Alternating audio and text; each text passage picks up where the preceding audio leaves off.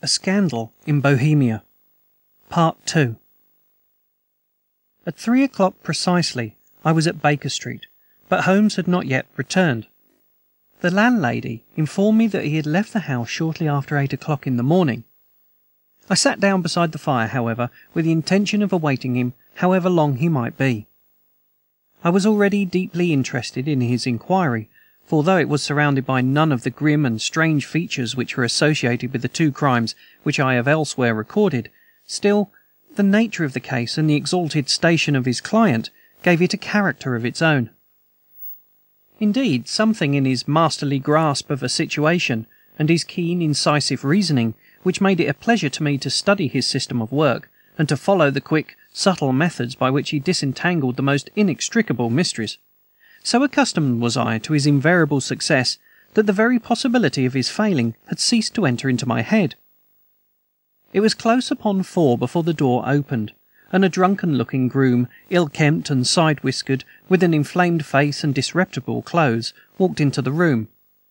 Accustomed as I was to my friend's amazing powers in the use of disguises, I had to look 3 times before I was certain that it was indeed he. With a nod, he vanished into the bedroom, whence he emerged in 5 minutes, tweed-suited and respectable, as of old. Putting his hands into his pockets, he stretched out his legs in front of the fire and laughed heartily for some minutes. "Well, really," he cried, and then he choked and laughed again until he was obliged to lie back limp and helpless in the chair. "What is it?" "It's quite too funny. I am sure you could never guess how I employed my morning, or what I ended by doing." "I can't imagine. I suppose that you have been watching the habits and perhaps the house of Miss Irene Adler?" "Quite so, but the sequel was rather unusual. I will tell you, however.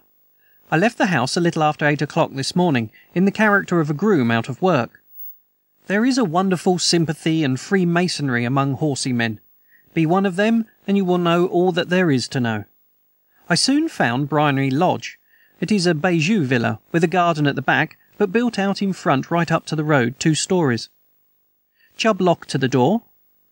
Large sitting-room on the right side, well furnished with long windows almost to the floor, and those preposterous English window-fasteners which a child could open. Behind there was nothing remarkable, save that a passage window could be reached from the top of the coach-house. I walked round it and examined it closely from every point of view, but without noting anything else of interest. I then lounged down the street, and found, as I expected, that there was a mews in a lane which runs down by one wall of the garden. I lent the ostlers a hand in rubbing down their horses, and I received in exchange 2 pence, a glass of half and half, 2 fills of shag tobacco, and as much information as I could desire about Miss Adler, to say nothing of half a dozen other people in the neighborhood to whom I was not in the least interested, but whose biographies I was compelled to listen to. "And what of Irene Adler?" I asked. "Oh, she has turned all men's heads down in that part. She is the daintiest thing under a bonnet on this planet. So say the Serpentine Mews to a man. She lives quietly, sings at concerts, drives out at 5 every day, and returns at 7 sharp for dinner. Seldom goes out at any other times except when she sings. She has only one male visitor, but a good deal of him. He is a dark, handsome, dashing, never calls less than once a day, and often twice. He is Mr. Godfrey Norton of the Inner Temple. See the advantages of a cabman as a confidant? They had driven him home a dozen times from Serpentine Mews, and knew all about him. When I had listened to all they had to tell, I began to walk up and down near Briony Lodge once more, and to think over my plan of campaign. This Godfrey Norton was evidently an important factor in the matter. He was a lawyer. That sounded ominous. What was the relation between them, and what was the object of his repeated visits? Was she his client, his friend, or his mistress? If the former, she had probably transferred the photograph to his keeping. If the latter, it was less likely. On the issue of this question depended whether I should continue my work at Briony Lodge, or turn my attention to the gentleman's chambers in the Temple. It was a delicate point, and it widened the field of my inquiry. I fear that I bore you with these details, and I have to let you see my little difficulties if you are to understand the situation. "I'm following you closely," I answered. I was still balancing the matter in my mind when a hansom cab drove up to Briony Lodge, and a gentleman sprang out. He was a remarkably handsome man, dark, aquiline, and moustached, evidently the man of whom I had heard. He appeared to be in a great hurry, shouted to the cabman to wait, brushed past the maid who opened the door, with the air of a man who was thoroughly at home. He was in the house about half an hour, and I could catch glimpses of him in the windows of the sitting-room, pacing up and down, talking excitedly, and waving arms. Of her I could see nothing. Presently he emerged, looking even more flurried than before. As he stepped up to the cab, he pulled a gold watch from his pocket and looked at it earnestly. "Drive like the devil," he shouted. "First to Gross and Hankley's in Regent Street, and then to the Church of St. Monica in the Edgware Road. Half a guinea if you do it in 20 minutes." Away they went, and I was just wondering whether I should do well to follow them, when up the lane came this neat little landau, the coachman with his coat only half buttoned and his tie under his ear, while all the tags of his harness were sticking out of the buckles. It hadn't pulled up before she shot out of the hall door and into it. I only caught a glimpse of her at that moment, but she was a lovely woman, with a face that a man might die for. "The Church of St. Monica, John," she cried, "and half a sovereign if you reach it in 20 minutes." This was quite too good to lose, Watson. I was just balancing whether I should run for it, or whether I should perch behind her landau, when a cab came through the street. The driver looked twice at such a shabby fare, but I jumped in before he could object. "The Church of St. Monica," said I, "and half a sovereign if you reach it in 20 minutes." It was 25 minutes to 12, and of course it was clear enough what was in the wind. My cabby drove fast. I don't think I ever drove faster, but the others were there before us. The cab and the landau with their steaming horses were in front of the door when I arrived. I paid the man and hurried into the church. There was not a soul there, save the two whom I had followed, and a surpliced clergyman, who seemed to be expostulating with them. They were, all three, standing in a knot in front of the altar. I lounged up the side aisle like any other idler who has dropped into the church. Suddenly, to my surprise, the three at the altar faced round to me, and Godfrey Norton came running as hard as he could towards me. "Thank God!" he cried. "You'll do. Come, come." "What then?" I asked. "Come, man, come. Only 3 minutes, or it won't be legal." I was half dragged up to the altar, and before I knew where I was, I found myself mumbling responses which were whispered in my ear, and vouching for things of which I knew nothing, and generally assisting in the secure tying up of Irene Adler, spinster, to Godfrey Norton, bachelor. It was all done in an instant, and there was a gentleman thanking me on one side and the lady on the other, while the clergyman beamed on in front. It was the most preposterous position in which I ever found myself in my life, and it was the thought of it that started me laughing just now. It seems that there has been some informality about their license, that the clergyman absolutely refused to marry them without a witness of some sort, and that my lucky appearance saved the bridegroom from having to sally out into the streets in search of a best man. The bride gave me a sovereign, and I mean to wear it on my watch chain in memory of the occasion. "This is a very unexpected turn of affairs," said I. "And what then?" "Well, I found my plans very seriously menaced. It looked as if the pair might take an immediate departure, and so necessitate very prompt and energetic measures on my part. At the church door, however, they separated, he driving back to the temple, and she to her own house. "I shall drive out in the park at 5 as usual," she said as she left him. I heard no more. They drove away in different directions, and I went off to make my own arrangements. "Which are?" "Some cold beef and a glass of beer," he answered, ringing the bell. "I have been too busy to think of food, and I am likely to be busier still by this evening. By the way, Doctor, I shall want your cooperation." "I shall be delighted." "You don't mind breaking the law?" "Not in the least." "Nor running a chance of arrest?" "Not in a good cause." "Oh, the cause is excellent." "Then I'm your man." I was sure that I might rely on you. "But what is it you wish?" "When Mrs. Turner has brought in the tray, I will make it clear to you. Now," he said, as he turned hungrily on the simple fare that our landlady had provided, "I might discuss it while I eat, for I have not much time. It is nearly 5 now. In 2 hours we must be on the scene of action. Miss Irene, or Madam rather, returns from her drive at 7. We must be at Briony Lodge to meet her." "And what then?" "You must leave that to me. I have already arranged what is to occur.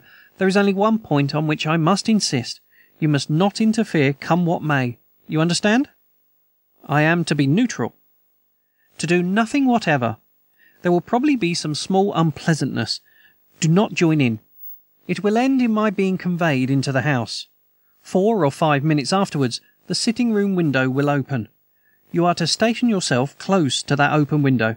"Yes." "You are to watch for me, for I will be visible to you." "Yes." "And when I raise my hand, so, you will throw into the room what I give you to throw, and will at the same time raise the cry of fire. You quite follow me?" "Entirely." "It is nothing very formidable," he said, taking a long cigar-shaped roll from his pocket. "It is an ordinary plumber's smoke rocket, fitted with a cap at either end to make it self-igniting. Your task is confined to that. When you raise your cry of fire, it will be taken up by quite a number of people. You may then walk to the end of the street, and I will rejoin you in 10 minutes. I hope that I have made myself clear. I am to remain neutral, to get near the window, to watch you, and at the signal to throw in this object, then to raise the cry of fire, and to await you at the corner of the street." "Precisely. Then you may entirely rely on me." "That is excellent. I think perhaps it is almost time that I prepared for the new role I have to play." He disappeared into his bedroom, and returned in a few minutes in the character of an amiable and simple-minded nonconformist clergyman. His broad black hat, his baggy trousers, his white tie, his sympathetic smile, and general look of peering and benevolent curiosity were such as Mr. John Hare alone could have equalled. It was not merely that Holmes changed his costume. His expression, his manner, his very soul seemed to vary with every fresh part that he assumed. The stage lost a fine actor, even as science lost an acute reasoner, when he became a specialist in crime. It was 6:15 when we left Baker Street, and it still wanted 10 minutes to the hour when we found ourselves in Serpentine Avenue. It was already dusk, and the lamps were just being lighted as we paced up and down in front of Briony Lodge, waiting for the coming of its occupant. The house was just such as I had pictured it from Sherlock Holmes' succinct description, but the locality appeared to be less private than I expected. On the contrary, for a small street in a quiet neighborhood, it was remarkably animated. There was a group of shabbily dressed men smoking and laughing in a corner, a scissor grinder with his wheel, 2 guardsmen who were flirting with a nurse girl, and several well-dressed young men who were lounging up and down with cigars in their mouths. "You see," remarked Holmes, as we paced to and fro in front of the house, "this marriage rather simplifies matters. The photograph becomes a double-edged weapon now. The chances are that she would be as averse to its being seen by Mr. Godfrey Norton as our client is to its coming to the eyes of his princess. Now the question is, where are we to find that photograph?" "Where, indeed?" "It is most unlikely that she carries it about with her.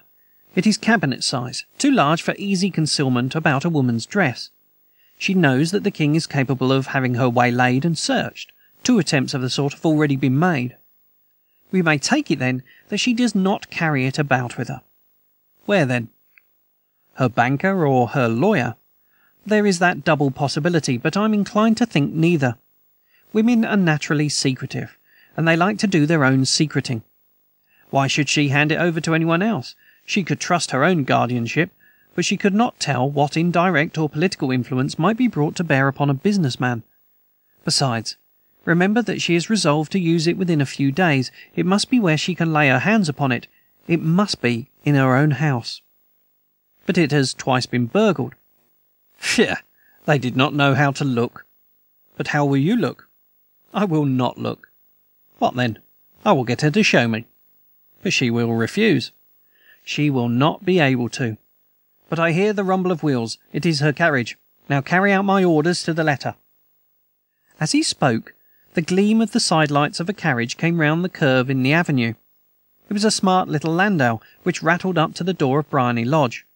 As it pulled up, one of the loafing men at the corner dashed forward to open the door in the hope of earning a copper, but was elbowed away by another loafer who had rushed up with the same intention. A fierce quarrel broke out, which was increased by the 2 guardsmen, who took sides with one of the loungers, and by the scissor grinder, who was equally hot upon the other side.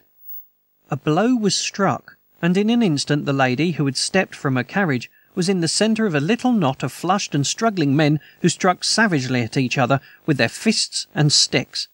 Holmes dashed into the crowd to protect the lady, but just as he reached her, he gave a cry and dropped to the ground, with blood running freely down his face.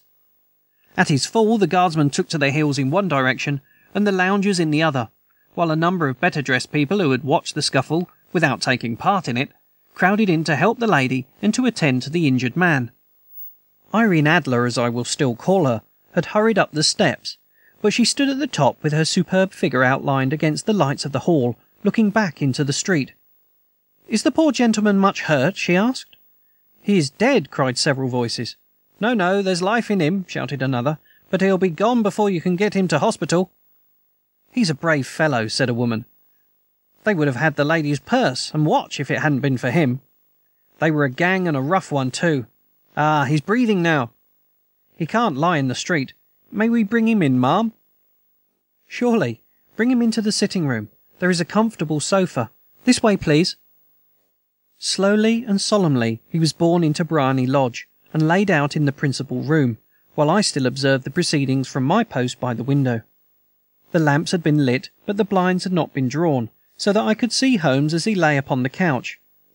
I do not know whether he was seized with compunction at that moment for the part he was playing, but I know that I never felt more heartily ashamed of myself in my life than when I saw the beautiful creature against whom I was conspiring, or the grace and kindliness with which she waited upon the injured man.